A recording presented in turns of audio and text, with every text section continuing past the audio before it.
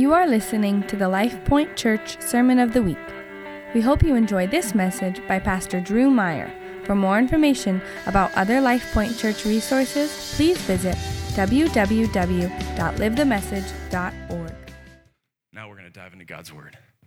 And I actually have 30 minutes. I was actually expecting to have less time than this, so I can really go for it this morning. With everything going on this morning, I was just kind of in my mind preparing. Lord, I might have to just abbreviate a message, but we're gonna go for it. So if you have your Bibles, you can go to the end, to Revelation chapter 21. That's right, Revelation chapter 21. We're going to the end of the story. I'm just gonna pray this morning as we kick off this series, The Presence. Excited about what God's gonna stir in our hearts.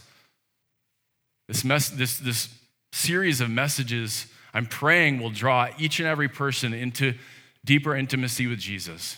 Exactly what Joe was talking about, being present with God in a moment in time, the presence.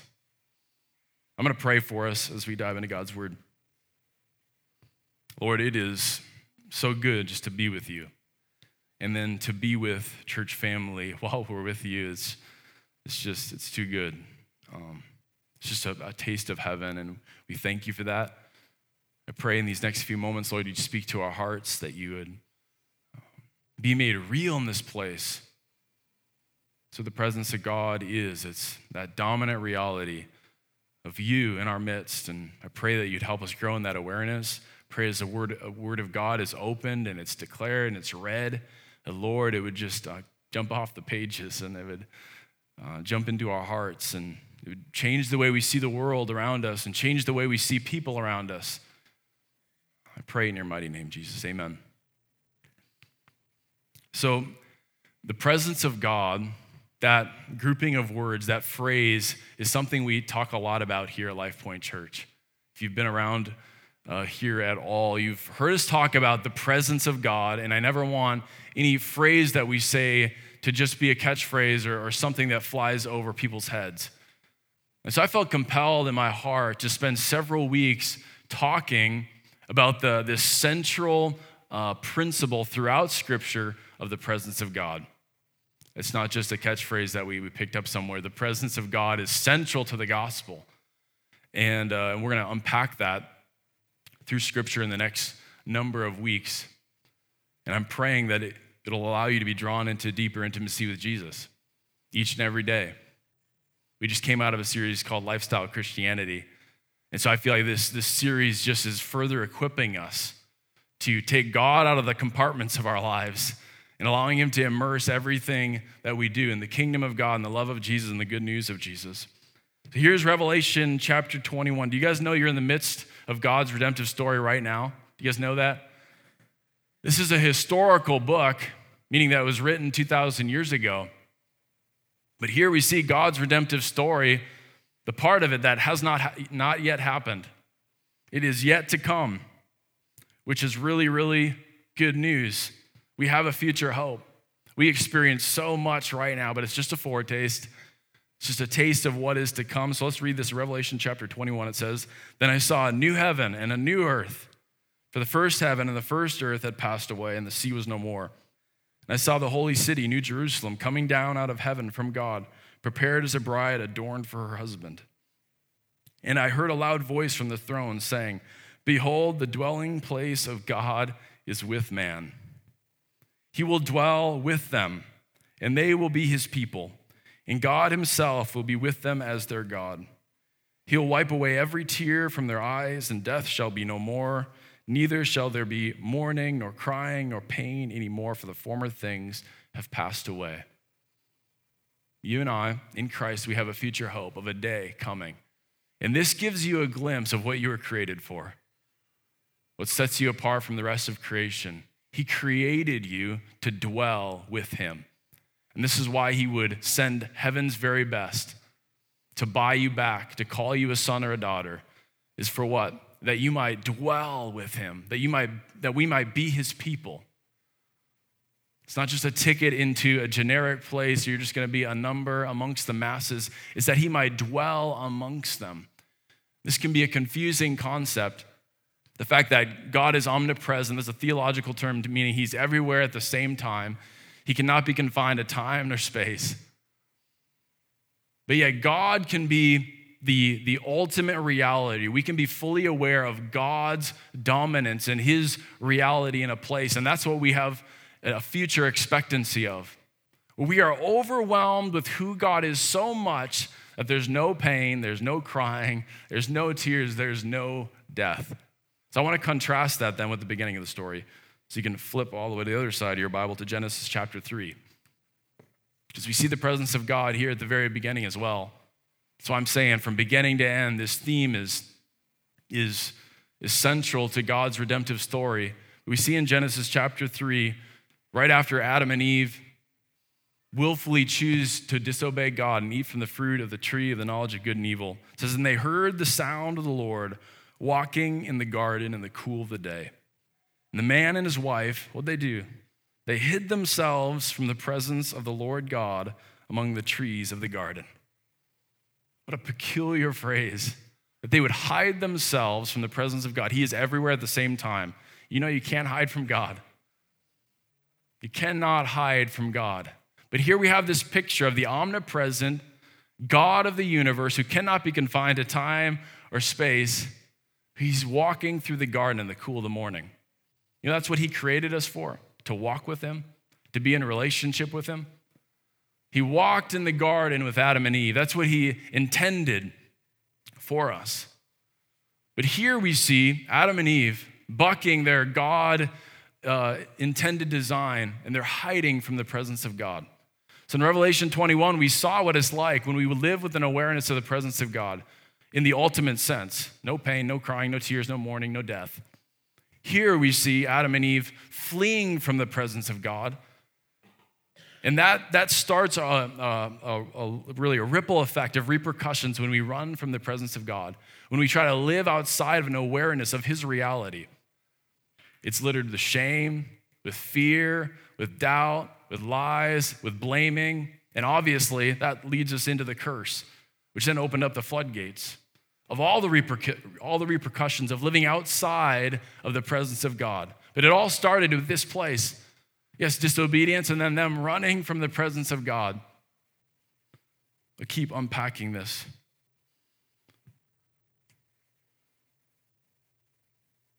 This is what Dr. Greg Boyd said in his book, Present Perfect. He says, to forget that God is present in any given moment is to forget the most important aspect of that moment.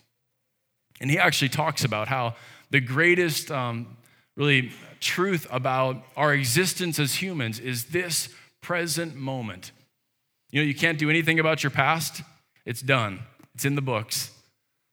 And the future is completely contingent on this present moment. Therefore, what we do with the here and the now, to be aware of who God is and his reality in a moment, is the most important thing about our existence as humans.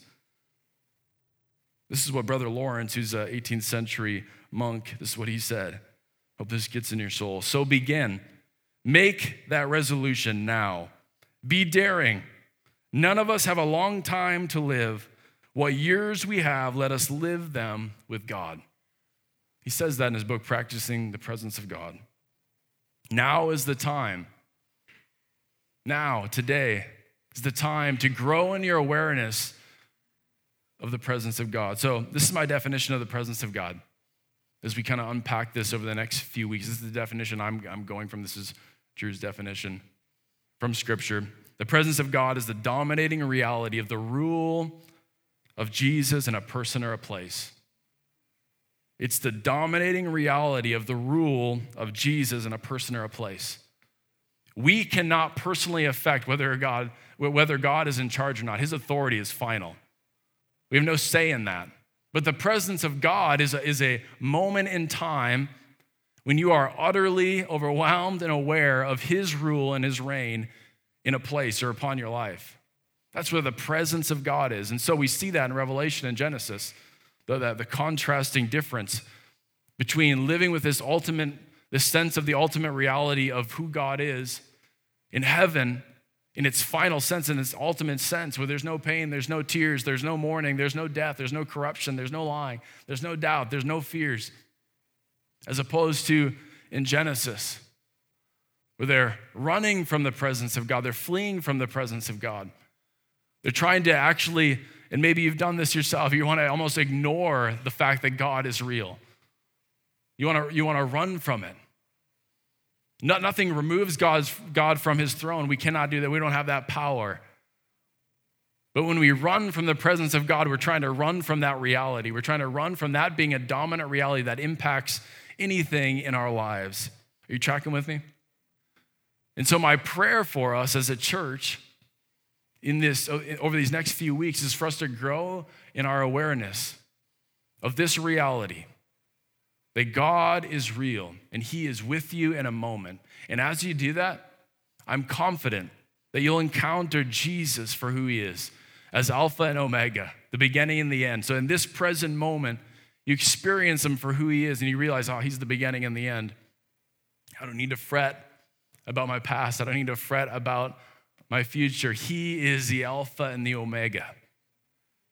And as you grow in your awareness of the reality of God in a given moment or given place, you're overwhelmed with the fact that he is the author and the perfecter of your faith. So you don't have to keep striving.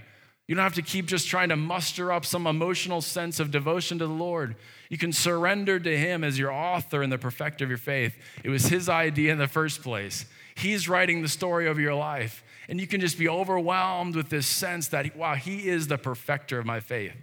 I'm not the perfecter of my faith. You can surrender your perfectionism. You'll encounter Jesus as the immovable chief cornerstone. He is constant. He's unchanging. There's no shadow in him. He can be fully relied upon. He's immovable. You'll encounter Jesus as your deliverer and your redeemer, and you'll actually believe it at that moment. When you experience him as the ultimate reality in a moment, your forgetfulness of what he's done in your past comes flooding back to you. These memories of all that he's done for you, that he is redeemer, that he is rescuer, that he is deliverer. And the list goes on and on and on. I know I'm kind of making you work this morning, but now turn to Exodus 25.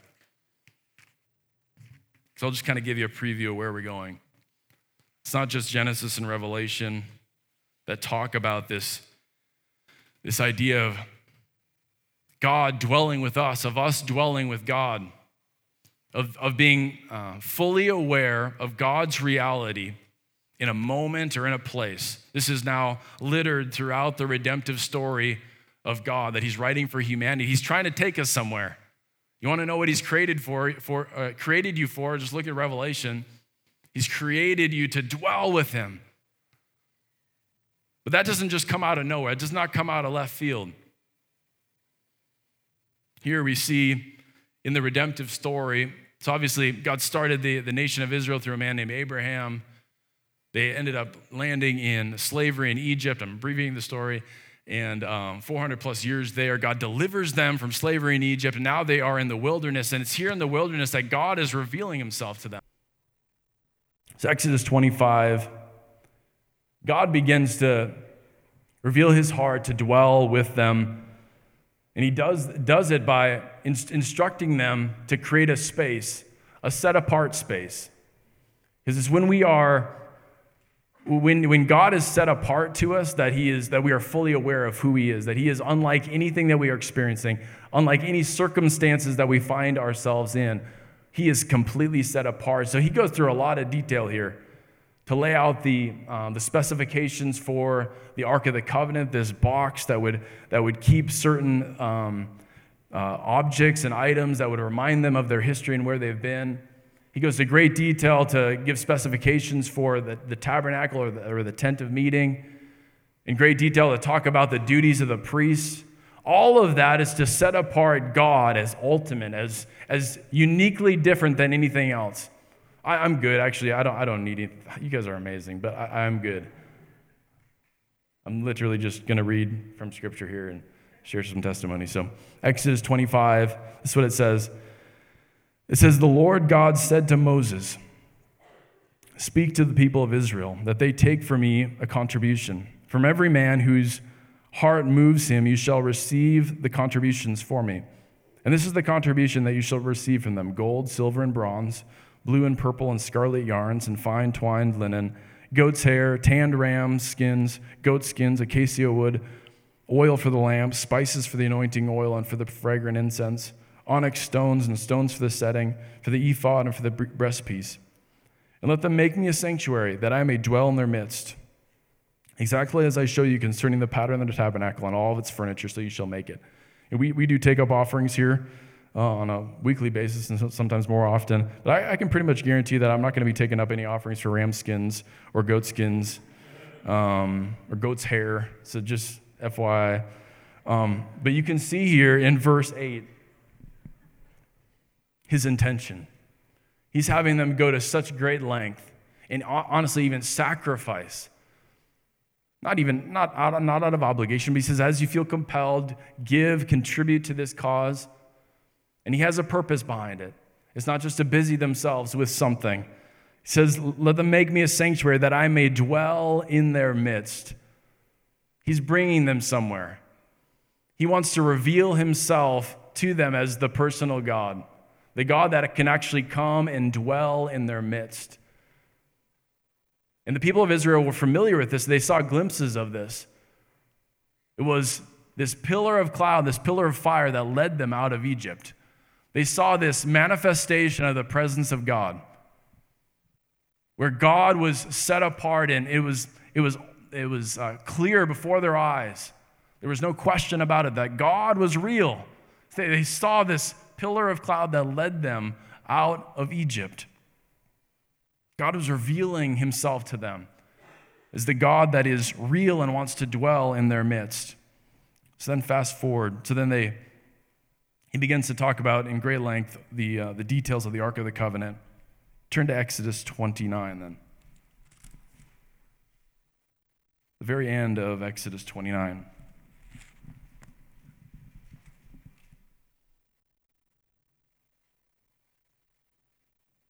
Verses 45 and 46. So right after he gets done sharing the specifications for the priests, priestly garments and the priestly duties, he says, and this is his intention in it all.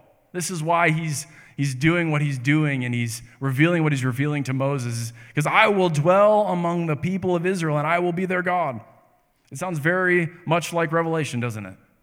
I will be their God. I will dwell in their midst, and they shall know that I am the Lord their God who brought them out of the land of Egypt, that I might dwell among them, that I am the Lord their God.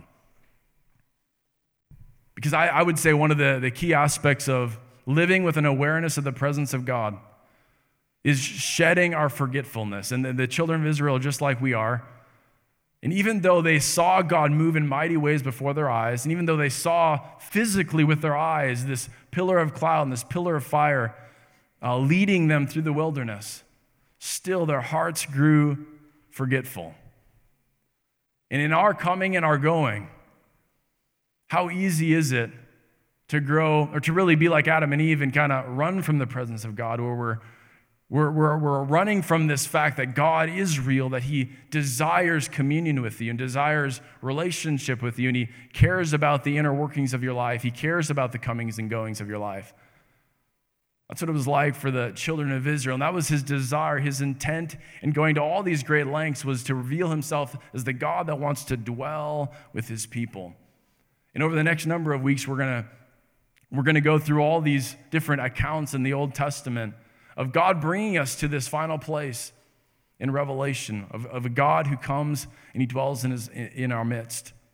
I have a vision for our church, for this place to be a place that's so richly attuned and aware to the reality of the presence of God.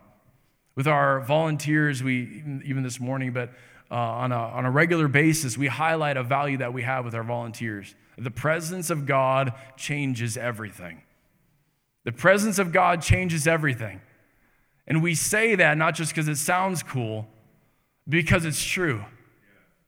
When people walk into a building or into a place, when kids walk into a classroom, and all of a sudden there's this awareness that God is not some distant entity that spoke things into being a millennia ago, but instead he is here and he's now, that he sees us, what happens? There's this overwhelming sense of his peace and his love and his mercy. All of a sudden, people begin to hear that God is calling them. Their heavenly Father begins to call people to himself. That's why we are so eager and hungry and passionate about fostering a place where the presence of God is real. That's not some fabricated atmospheric trick that we do when we talk about the presence of God. It is an utter sense of the reality of God, that people are just aware of it. There's no question about it, that God is real and in our midst. So I'm going to actually ask Ryan Vogler. Where's Ryan? Ryan Vogler, you're hiding in the back, dude.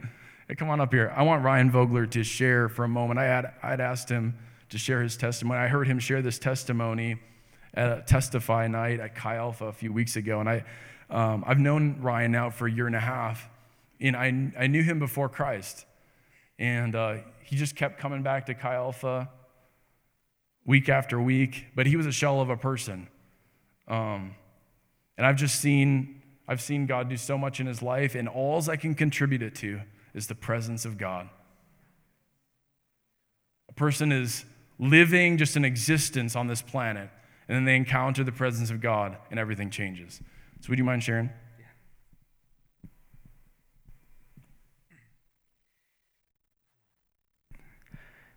I am the prodigal son.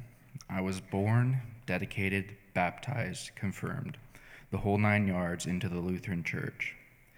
At church, things appeared good. At home was a different story. My dad was violent, and my mom, not really knowing what she could do, did nothing. At the age of 3, my sister came into the world, and things got better for a time. But then something changed, and the bruises returned.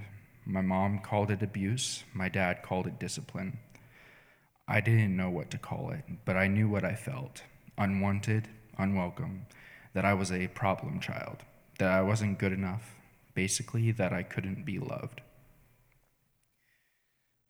I don't remember how, but eventually the cops got involved and took away my dad. But after a little while, he came back and I was taken away into foster care. That was before my 7th year. My sister stayed at home though.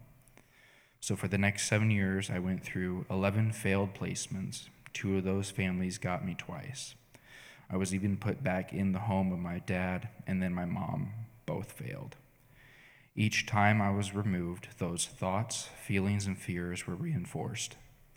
One of the things my mother wanted for me was to be confirmed in the Lutheran Church. So at the age of 12, I was confirmed and then walked away from all that I thought was God, for I felt that he had abandoned me long before then.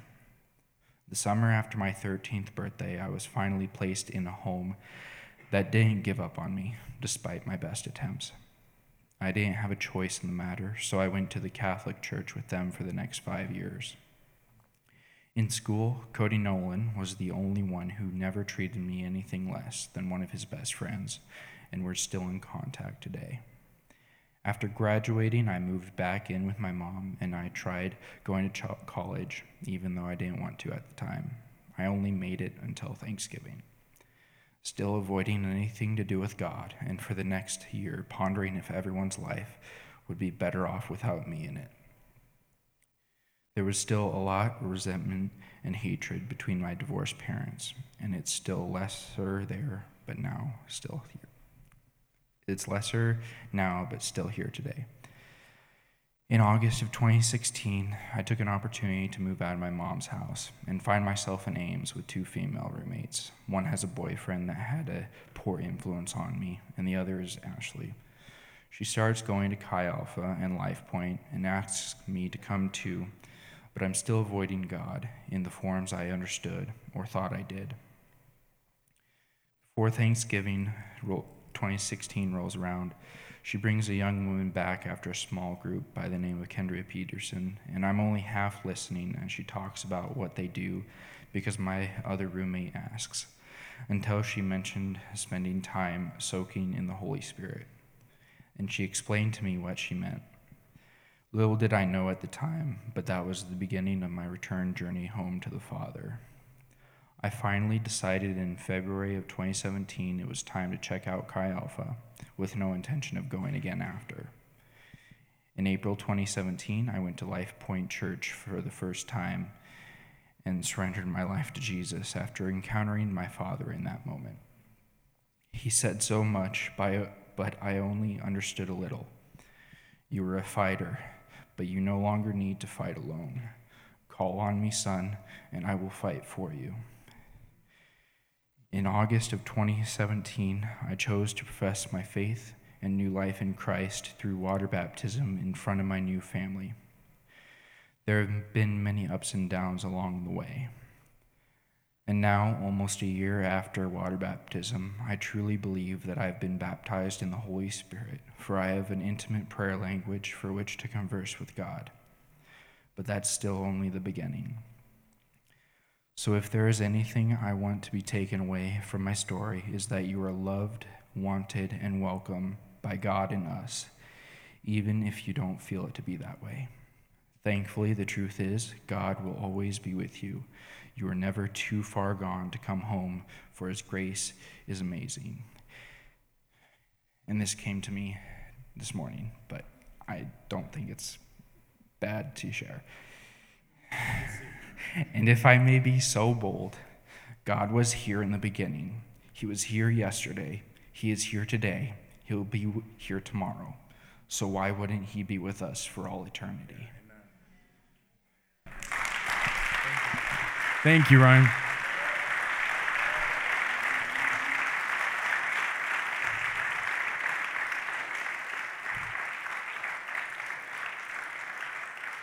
The only explanation for someone so hurt and beat up by the world and zero sense of self or any self-esteem is an encounter with the presence of God. Because then it's before our Creator that we realize our value in his eyes, that he would give heaven's very best for us, that he actually wants to be with us. I actually had a complex growing up. I was a really, really shy kid. I would go entire days without talking to another human being. Something happened to me actually when I was really, really young, like first or second grade, where I invited a number of friends from school to my golden birthday. It's a big deal, a golden birthday. And every single one of them rejected me. And it did something to me, honestly. I'm having a counseling session with you all right now, so. But I started to have this complex that no one wanted to spend time with me. No one wanted to be my friend. So I just kind of hunkered down with my family. And I would go entire days without talking to another human being in school and stuff. It was finally in middle school, and my dad said, we were on a drive, and I remember the place and where we were going. And my dad had this conversation with me because I wanted to change schools to go to school with my future wife. And my dad said, if I send you to this school, I want you to promise me that you'll make friends. And I'm glad he challenged me, because then I began to step out of my comfort zone and began to make friends. And now I talk to people. But I would say, before the God of the universe, I would say sometimes we begin to believe the lie that he wants nothing to do with us. That we would have a hard time wrapping our minds around, why me? Like, why would God want to come and spend time with me? But that's the thing throughout Scripture that we saw this morning and we'll continue to see over the next few weeks, how God wants to dwell with us, not because of what we've done, because what he's created us to be. He sees what we were created for. He sees it, and he sent heaven's very best to give us an opportunity to step into it. And I so desire this place to be a place where the presence of God is so rich, and not just in this building, but in our life groups, in our homes, in our family lives, our conversations around the table, in our workplaces, that we'd be people of the presence of God. That people so inundated with the lies of the enemy, with hurts and shame and doubt and fear, they would have an encounter with the presence of God, and all that changes.